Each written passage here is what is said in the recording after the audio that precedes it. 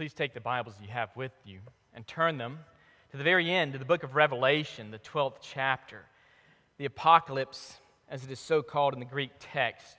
Revelation chapter 12, and I do beg your pardon for not submitting that in time to the staff to get it printed in the bulletin. Had I been more organized and prepared and methodical, etc., I think I probably could have done that. But with that said, that's where we are. It doesn't say so in your bulletin, but Revelation chapter 12. And we're going to consider the first 6 verses. So please listen very, very carefully and most reverently as I read God's most holy, inerrant, and infallible word.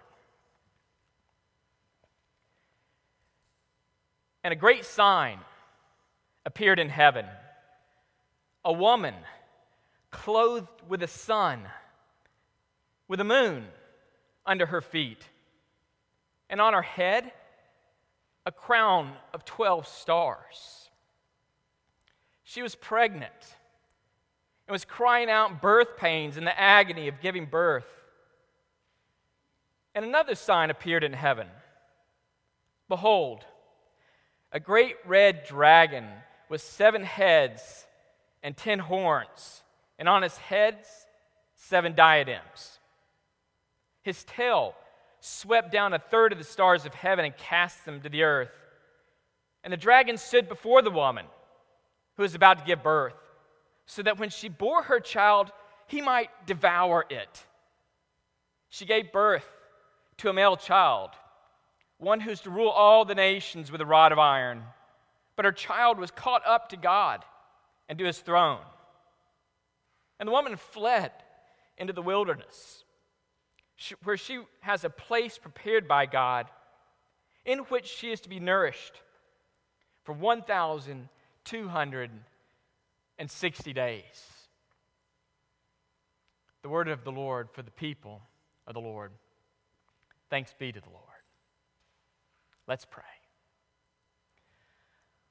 Father, as we come before you to step out of this world of darkness into the light of your Son, we do pray again, even the words of the psalmist, who said that thy word is a lamp unto my feet and a light unto our path, that you would take your word and illumine our path in this dark world, that we might know how, therefore, to live before you. And even now, kind sir, we do pray that the words of my mouth and the meditations of our hearts would be acceptable in your sight, O Lord, our rock and our Redeemer. And we pray this for Christ's sake. Amen. Just for the sake of time, permit me to just jump into the text and try to set a context. Because as you know, a text without a context is a pretext. And so you shouldn't even listen. But here we are. It's AD 95 to 96. It is late in the reign of Emperor Domitian. John is now the author, if you don't know this, John the Apostle is the author of this last book of the Bible, the Apocalypse. John is now, at this point, the last living apostle. His brother James, you remember, was beheaded by Herod, Acts chapter 12. History teaches us, by now, the apostle Paul, dead, beheaded under the reign of Nero. Peter, crucified, inverted. John is the last living apostle, and at this point, actually, things are not going too well for the apostle John. He himself has been banished from society, exiled to the prison island of Patmos. It is an ancient Alcatraz, like off the coast of California. This is off the coast of modern-day Turkey in the Aegean Sea. It is just this pure volcanic rock jutting up out of the Aegean Sea, on which you could just, in the background, I suppose, hear the waves of the ocean crashing against the sheer rock wall cliffs of this prison island, to which John has been banished as a political prisoner, a slave. The sentence to dig in the dirt until he dies. But given to John are these glorious visions that he is in turn to pass on to the churches of Asia. These folk, these good folk in the first century, these Christians living in the Roman Empire who are bitterly suffering for the faith, bitterly persecuted. And if we were just to even take a moment to examine the internal evidence of the text, for example, in chapters 2 and 3, we would see that these folk have been blackballed by the labor unions because they won't participate in the pagan parties for the industry idol. And so, for example, Thyatira, one of the churches to whom the letter is written, is a huge leader in textile industry in the ancient world. You remember Paul met Lydia, a woman from Thyatira, in the book of Acts. And so it's a significant industrial center. And they have these pagan parties these office parties, which are pretty rank and sexually immoral, as you can read in the text. And so these believers, they will not participate in the pagan parties for the industry idol, and they're banned from the marketplace. They cannot buy food or drink to provide for their starving families. In addition, they are objects of governmental conspiracy theories, saying that Christians are not good citizens. They keep refusing to say that Caesar is Lord and instead maintain that Jesus is Lord and Kyrios. And so then they're viewed as insurrectionists, revolutionaries. Their property is confiscated. They're evicted from their homes. They're in prison. Just to give you one example, they're executed. Notice chapter 2, let's just say verse 13 there. Those who did not deny my faith, even in the days of Antipas, my faithful witness, who was killed among you. And so here is the leader of the church of Pergamum, Antipas, now has been slain. And that is the context, what is going on. They are executed, imprisoned, John himself exiled, banished. And to them is sent this glorious apocalypse that unveils great hope. Now, we should also just say one other thing about how to interpret, I suppose, the Revelation. None of us are unbiased. We're all biased when it comes to the study of Scripture. Perhaps we grew up in one tradition. Perhaps we listened to a favorite radio preacher. Perhaps we're watching someone else on television. Maybe we read a commentary written by someone else. And so we all come to the text then with these presuppositions. And so I'm happy to inform you of my own. I've been very influenced by the church fathers, particularly Augustine in the City of God that he writes. Mike, incidentally, was reading that. And so there's Augustine, right, in the Roman Empire, and he hears that the Germanic tribes, if you can imagine it, the Germanic tribes sacked Rome, the city of the world, the center of the world. He thought it was the end, it was over. So Augustine, and incidentally, all the Romans blamed the Christians. Because had they not turned from, remember, the classical gods of Rome, this wouldn't have happened. Rome would not have been conquered and ruined. And so Augustine sat down and wrote then a philosophy of history, which has very influenced me, the City of God. I've been influenced by the Protestant reformers as well, particularly the creeds of the Reformation. We use the Heidelberg Catechism, Westminster Confession of Faith, Second Helvetic Confession.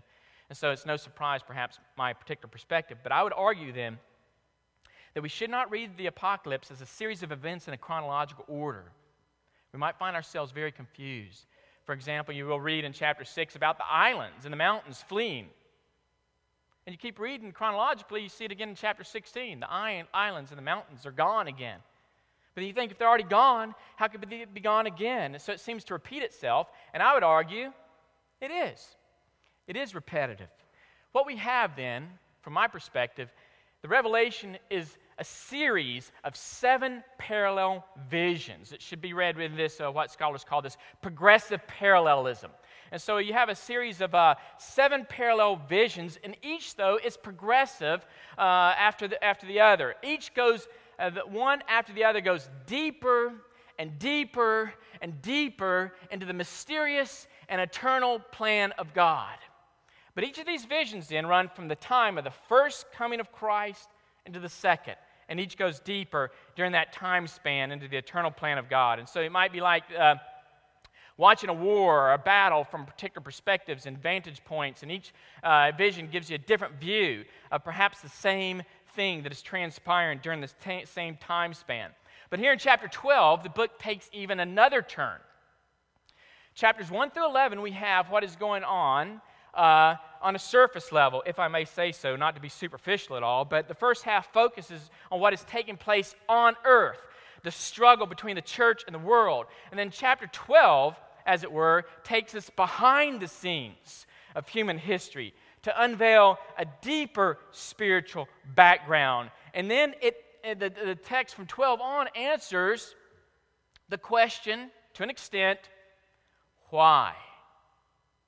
Why? Why is there so much hostility directed against the church? Why are Christians being shunned and scammed and imprisoned? Why is John, our leader, exiled? Why are our children taken away? If Jesus is really the reigning Lord of history, then why are Christians like Antipas dragged into the streets and brutally murdered by wicked people? And on the surface level, we could say it's the Roman Empire. You've got entrenched political ideologies. There's a clash of culture, this collision of worldviews, economic exploitation. But then here in chapter 12, it will not allow us to remain there, because chapter 12 lifts the curtain then on the stage of human history, which is pulled back to unveil the deeper reason in the plan of God. Why? The answer: spiritual war.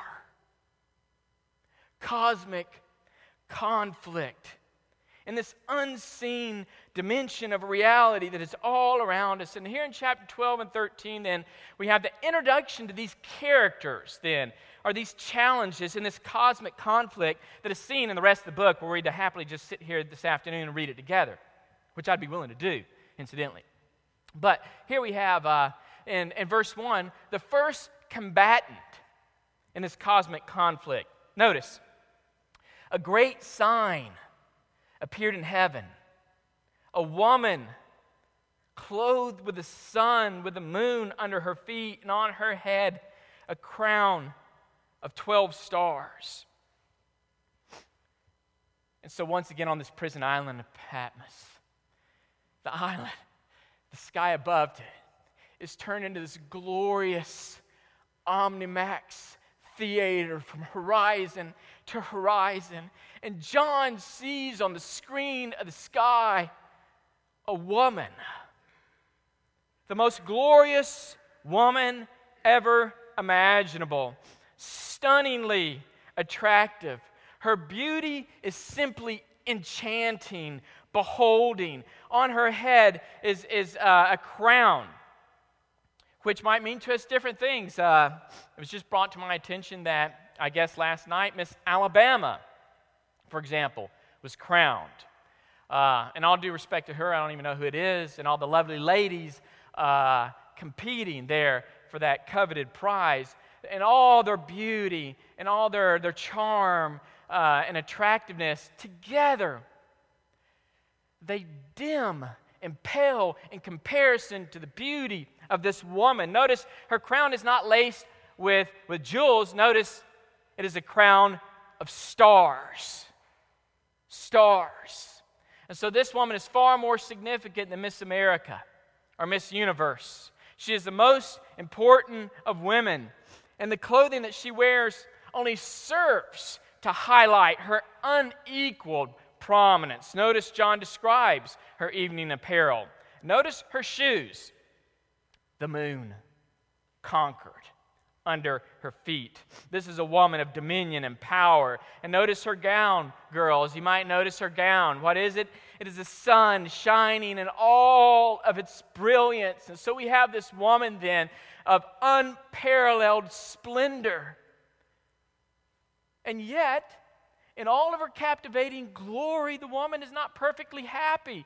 She's unsatisfied in life. I would even argue that she's utterly miserable. Notice why. Verse 2, she was pregnant and crying out in birth pains and the agony of giving birth. And so here's this lovely lady, totally miserable because she is caught in the travail of birth. And she is writhing there in this agony and this unmet expectation of deliverance. And so notice what the text is showing us then in this picture. Here's this woman, exalted above all others, peerless, unrivaled in beauty and celebrity, but at the same time, she is a woman in great distress, utterly miserable and utterly helpless. And so what happens? Does someone take her to the hospital? Does a doctor arrive on the scene? No. A dragon. Verse 3. And another sign appeared in heaven. Behold, a great red dragon with 7 heads and 10 horns, and on his heads 7 diadems. And so here's the second combatant then in this cosmic conflict, this enormous red dragon. Now, just a few years ago, I was visiting family in Germany, and my sister and her husband took me down along the Rhine River on the east side, just south of Bonn, in the Siebengebirge area, to visit this mountainside, this mountain, and on top of it, these ruins called Drachenfels, which means Dragon's Rock. Because in German folklore, the hero Siegfried killed a dragon living in a cave on the mountain, and hence the castle ruins, and the mountain itself is called Drachenfels, Dragon's Rock. Now, isn't it interesting that there is then dragon lore from Germany to China, Africa in between? All these different cultures around the world all have this lore, this folklore of dragons. And you might wonder, just how are we to account for this? Well, then some might suggest, well, look, it's just the result of this genetic trait from our evolutionary past. Perhaps this random genetic mutation that would have ensured the survival of the species by producing in our pre-human hominoid ancestors this fear of monsters. And so really it worked out to this evolutionary advantage because it kept them from wandering around in the woods at night and maybe accidentally walking off of a cliff and dying, which would jeopardize the natural selection. So it's just a dragon gene that's inherited. Or perhaps could it be that in the history of the world, coexisting alongside humankind, there were gigantic reptiles of massive proportion and size and strength that could be labeled by no other term except dinosaur, which the ancient civilizations called dragons, which the Scripture names as Leviathan. Job 38 following. Isaiah 27 verse 1. There's the twisted serpent, Leviathan. He kills the ancient dragon who lives in the sea. And so even the prophet Isaiah records the reports of the ancient mariners that saw these great, massive reptilian creatures that lived in the deep like dragons. And so they may have just been leftover dinosaurs. Indeed, the last, few and far between, a vanishing species, but still roaming around until hunted out by Siegfried and St. George and all these others that we have these folklore and legends of. But I just point that out because skeptics would say, well, look, you can't believe the Bible. It's not historically reliable. It's not even scientific. It doesn't even talk about dinosaurs. Contraire, Leviathan is his name. And John here takes this dragon lore that is familiar to ancient cultures around the world, you see, and he uses it, this common culture lore of the ancient world, and he uses it to describe this cosmic battle. But what we have here, as you've already noticed, this is no normal dinosaur. This is no normal dragon. He far from departs normal size and shape. See, this reptile has 7 heads. Unnatural, totally deformed, hideous, repulsive. And he is so gigantically enormous that with its terribly powerful tail, the monster knocks down 1/3 of the stars from heaven and flings them to the earth in anger. But not only is the cosmic terrorist dangerous, more importantly, he's bloodthirsty. Notice verse 4. His tail swept down 1/3 of the stars from heaven and cast them to the earth. The dragon stood before the woman who was about to give birth, so that when she bore her child, he might devour it. And so here we have this very graphic, R-rated scene in the Scripture. It's almost too graphic for mixed company. But here it is in the Scripture, which certainly challenges this prudish view of the Bible. This Victorian mindset that the Bible only has these nice stories in it. But rather, here's this R-rated scene that we've got to deal with in order to understand the text and understand how we're to live before God in this dark world. Here's this most glorious of women. Notice now, in labor, writhing in childbirth, her feet are there in the stirrups, and this dragon anxiously awaits at the footstool so that the moment the child appears, he might eat the baby. Now, what do we think of this? Eat more chicken? Dragons are hungry too? Maybe it's a cause for vegetarianism? No. The point is not that the monster is hungry, because if the dragon were starving, he could eat the woman, who would certainly be more filling. The point is not that the red reptile is ravenous, but murderous. The focus, you see, it's its violent hatred for the child, because this child, like no other, infuriates the dragon.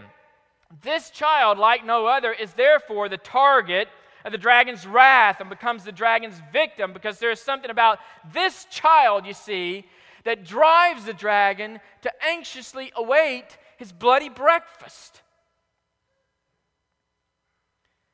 Now, what does this mean?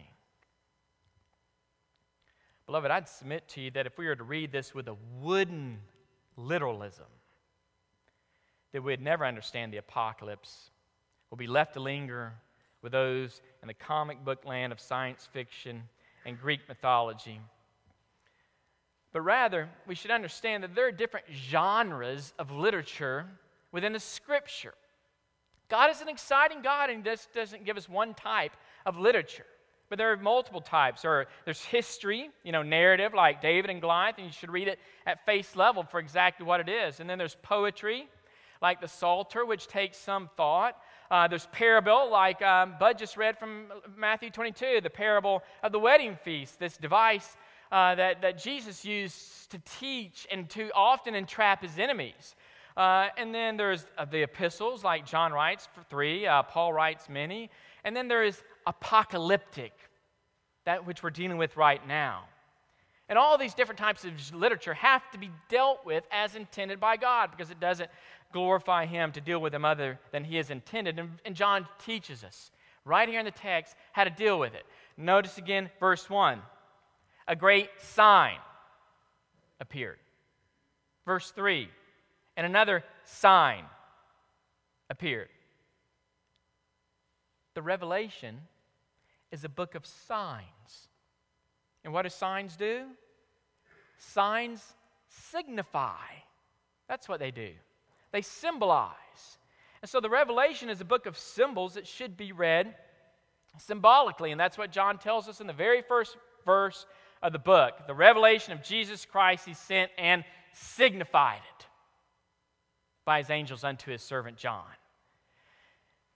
And so, if we look at it in this perspective and try to look for the symbolism that is intended, then it would keep us out of these fanatical interpretations which make, I think, the cause of Christ look so crazy from time to time. And so, with respect to interpreting the apocalypse in our text here, then we got to look, and not just what the text says. The text says, here's a woman, here's a dragon. But what do they mean? That's the issue. What is the meaning of this woman? What is the meaning of this dragon? Well, we should start with the dragon, I think, since it's the easiest, and John explicitly states how we should interpret it. Notice, drop down to verse 9. The great dragon was thrown down, that ancient serpent who is called the devil and Satan. And so the dragon symbolizes Satan, and therefore he's pictured as unnatural in appearance, even for dinosaurs. He's totally deformed, this gruesome monster, which is what he is. And then he's described as this serpent-like creature. And this image of the snake there is in our minds, which is the befitting symbol then of Satan, as it has been since the beginning of the world. Genesis chapter 3, symbolizing his subtlety and his shrewdness. And then red, the color of bloodshed, war, violence. And then, of course, he has 7 heads, which is significant itself because the number 7 is a very important symbolic number in the Scripture. God created in 6 days, and on the 7th day, he rested. And so 7 is a number that is used to symbolize completion, perfection.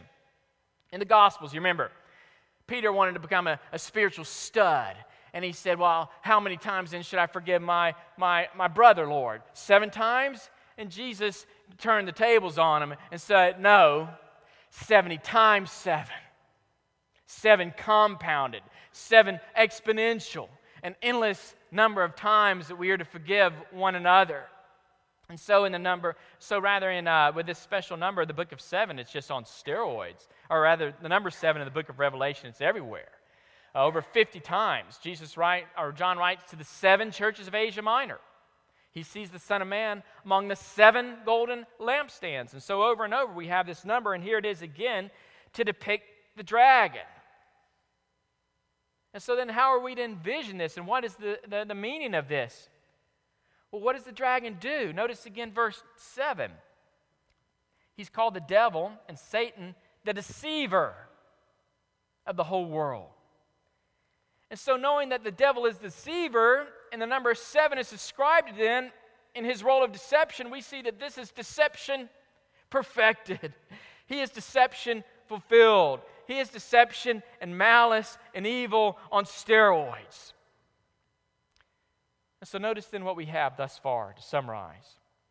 We have this great cosmic conflict. One combatant is the devil, symbolized by this blood-red, 7-headed, serpent-like, monstrous dragon. But then there's this beautiful woman. Who is she? Well, the meaning and identity of the woman is associated with that of her child. That is where it's found. Notice who she gives birth to in verse 5. She gave birth to a male child, one who's to rule all the nations with a rod of iron. Beloved, it's my guess if we just had a skeptic visiting with us today that didn't know anything at all about Christianity, but just a few things and was inquiring about the Bible, he or she would be able to identify this male child who will rule the nations, the King of the world, the Lord of the earth.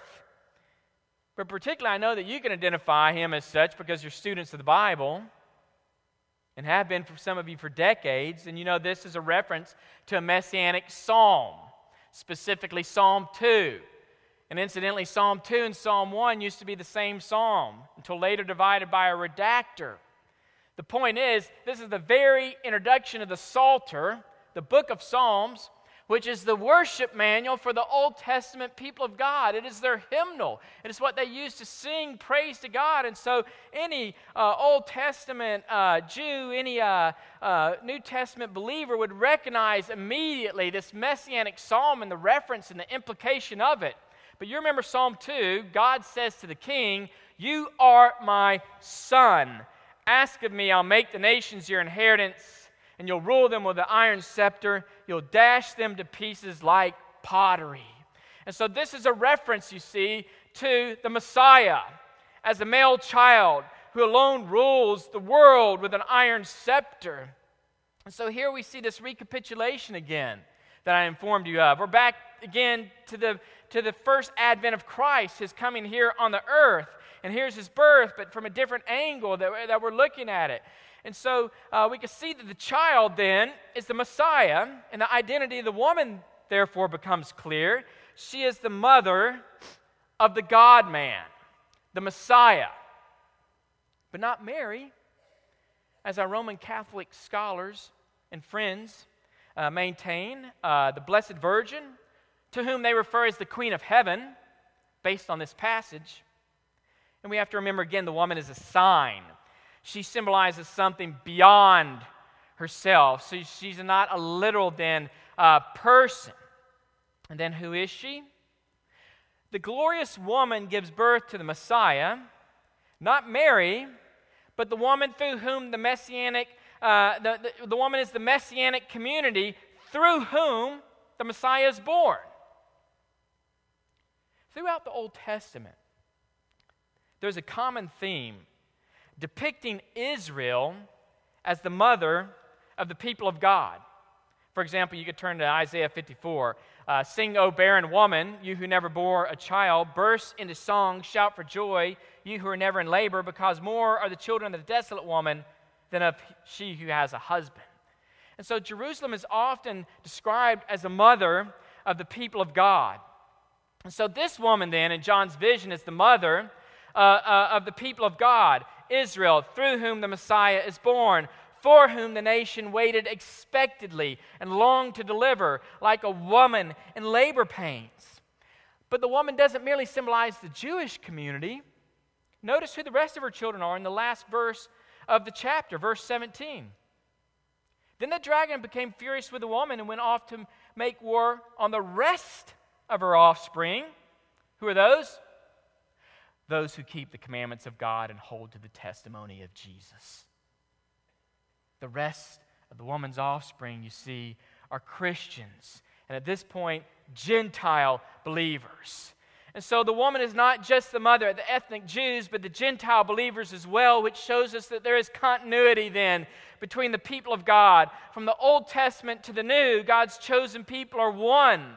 All the offspring of this one woman, or to put it a different way, the offspring of the same father of the faith, Abraham, the father of believers, whether circumcised or uncircumcised, composed of the one olive tree, made of the different branches, natural and grafted, one chosen race, one people, one family, one vineyard, one beautiful bride, whose children then are believing Jews and Gentiles. This woman then, you see, is the true Israel, the church, the people of God throughout the ages. And before the birth of Christ, the covenant community through whom the Messiah descends, by whom he is born and comes into the world. And before her stands a dragon ready to devour the child. Which just makes us wonder, how long has this been going on? How long has he been standing there? Since the beginning of the world. Take your Bibles and turn back to the very beginning, Genesis chapter 3. It's very important. Genesis chapter 3. You might recall that at the very beginning of the world, after our first parents rebelled against God so defiantly, that God cursed the world and he cursed Satan. And beginning in verse 14, the Lord said to Satan this stuff. And in this curse that God says, embedded within it, as you know, is what scholars call the proto-euangelion, the first promise of the gospel. And that is, I will put enmity between you and the woman, between your offspring and hers, and he will crush your head, and you will strike his heel. And so God announces to the devil in this curse, he announces in the very hearing of the first couple, our first parents, that there will be enmity between the serpent and the woman, between the devil and the woman. That is hostility, hatred, warfare, enmity. And there's a deeper reason then for this hostility. Because what it says at the back of the verse, he shall bruise your head, but you, or he shall crush your head, but you will strike his heel. And so if we are reading along in this first promise of the gospel, maybe half asleep, there's a speed bump here in the text in Genesis 3:15 that jars us from our complacency and apathy, because within the text, it suddenly moves to this focus on a he. Third masculine singular pronoun, he. And so we're talking about this enmity between Satan and the woman, and then her offspring, plural, and his offspring, plural. But then suddenly the focus is on her offspring, seed, singular, he. Third, masculine, singular, male, child. And so what this is about, Satan is forewarned then at the very beginning of the world that somewhere lying in the midst of the future of humanity, from the very fog of the future will arise and be born a male child that will come for the specific purpose of crushing the head of the serpent, dealing a mortal blow to Satan, killing and conquering Satan himself. And here in our vision in Revelation chapter 12, the woman, the beautiful woman that John beholds with the stars on her head and the moon at her feet, clothed in the brilliance of the sun, is no other woman less than the woman pictured at the very beginning of the world, the mother of the godly line of offspring, the Old Testament church through whom the Messiah would come, the woman whose offspring would crush the head of the serpent. And so now it's all clear.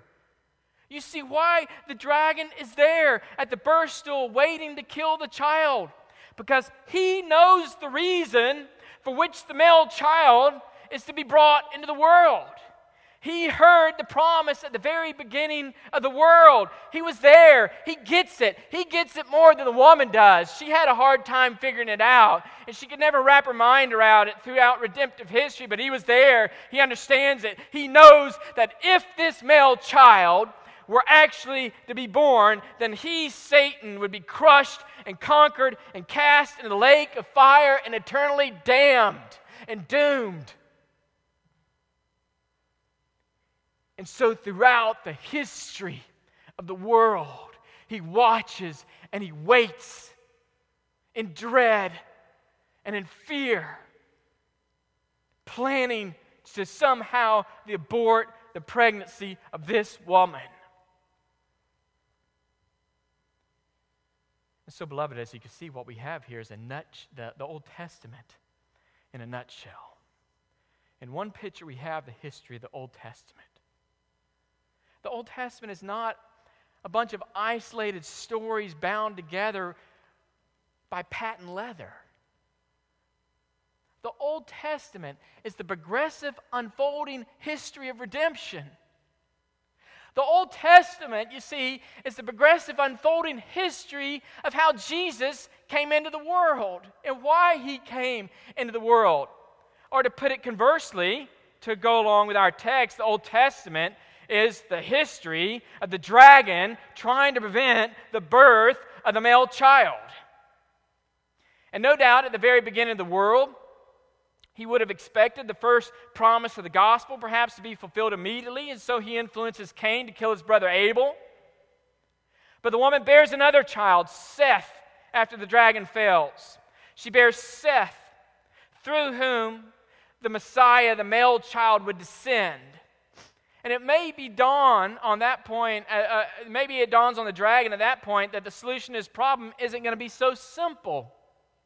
And so he stands in front of the woman again to abort this pregnancy, and he tries another tactic, and he entices the sons of Seth to intermarry then with the perverted lineage of Cain in order to corrupt the human race.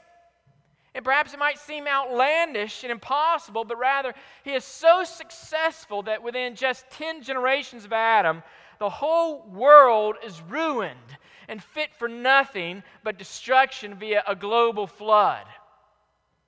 And the dragon's perhaps convinced that he's cut off the lineage of the male child, but the offspring of the woman is preserved through one righteous man, namely Noah, through whose lineage the Messiah is born, and the dragon's plan is foiled. And so again, he stands in front of the woman, trying to prevent the birth of the child, this time in the days of Joseph via a worldwide famine. And so it looks like as if the children of Israel will perish, but as you know, Joseph is sent ahead providentially into Egypt, becomes the prime minister of all things, and the covenant family survives, and the lineage of the male child is preserved.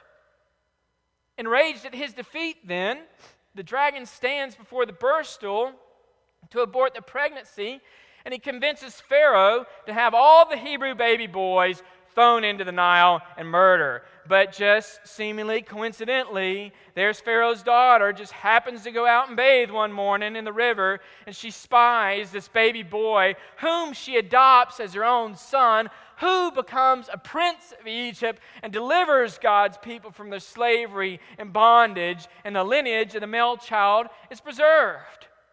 And so furious and frantic, the dragon tries a new strategy, and he seduces Saul, as you can recall, to kill David. But David dodges the javelin, escapes, evades Saul repeatedly, and so for the son of David, there is yet a future. And again, the dragon tries to abort the pregnancy, and he influences the wicked Queen Athaliah, as you recall, to murder her own grandchildren, the royal descendants of David. But the infant Joash is hidden in the temple for 6 years, and the dragon's plans are frustrated again, and the lineage of the male child endures. Infuriated, the dragon continues and deceives the nation and leads them into apostasy, so that we have the Assyrian invasion and conquest of the northern kingdom, the Babylonian captivity of the southern kingdom, but the male child's line is preserved. And we could go on, but in one last desperate hour, the dragon convinces Herod of a coup, and the crazy king decides to murder every single baby boy of Bethlehem. But Joseph was warned in a dream, you remember, to depart. And when the assassins arrive at the house, the bread on the table is still warm, and Joseph beyond the city limits in the darkness with a male child. The dragon could not stop, you see, the male child from being born. And so he moves to plan B. And he decides to murder the child now that he has come to be delivered. And he decides to devour the baby. And so in the wilderness temptation, again in Nazareth, he entices a mob to try to throw Jesus off a cliff.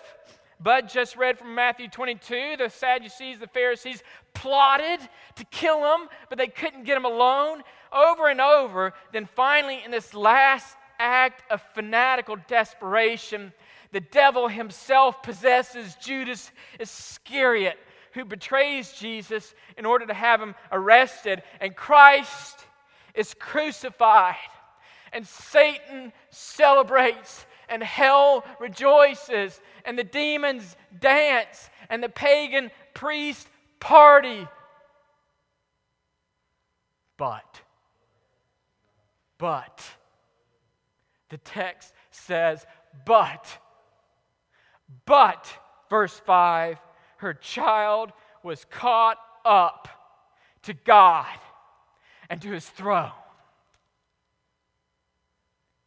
Beloved, here in one phrase, you see, the apostle telescopes the life, the ministry, the death, the resurrection, and the ascension into heaven of the Lord Jesus Christ. He doesn't have to elaborate. He's written a gospel on it. Gospel, apocalypse.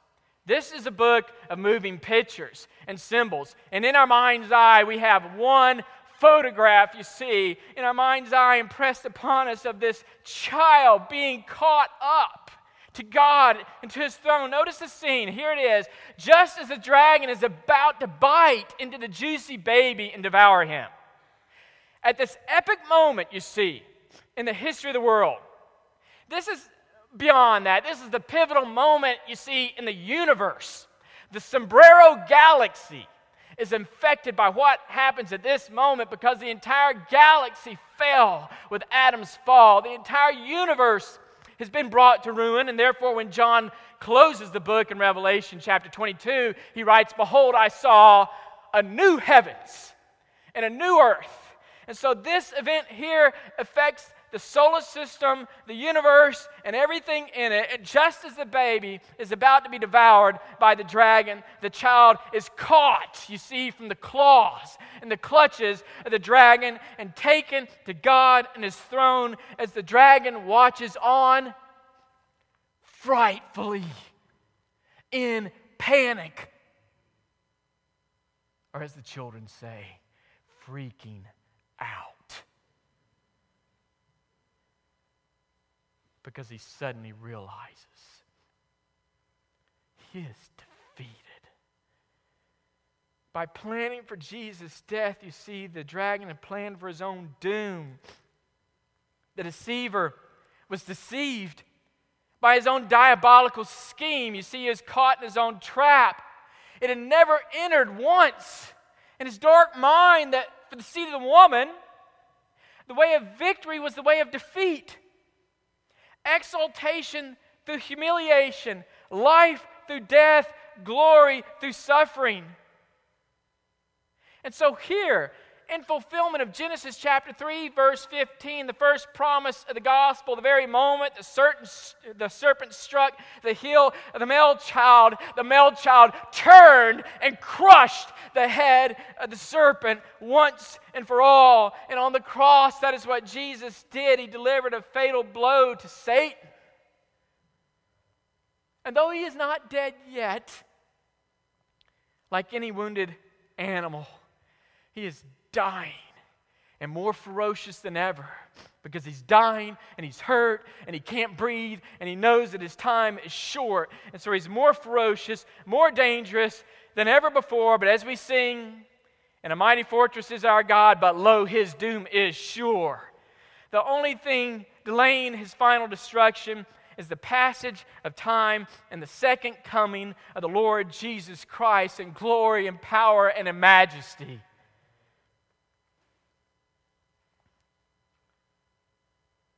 And until then, I present to you this cosmic conflict.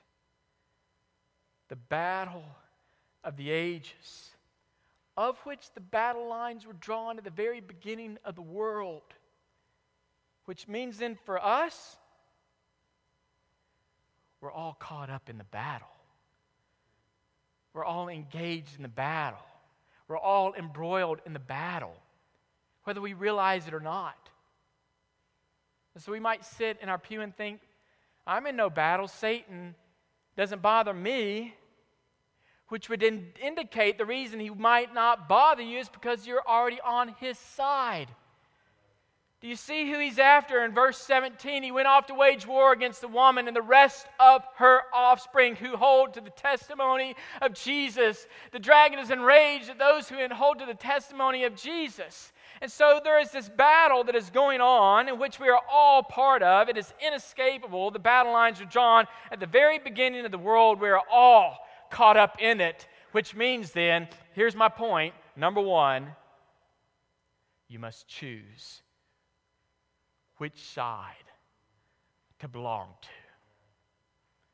It is inescapable. We might think, I won't decide, but we must understand, as we said in the military, no decision is a decision.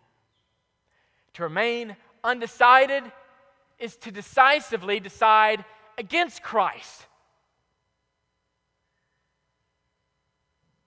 And so a decision is inescapable. You must choose sides. And that is the application of the text. We all must choose and decide what we are to think and believe about the male child. Either faith in him or fury and hate against him. And to God alone be glory. Let's pray. Father, we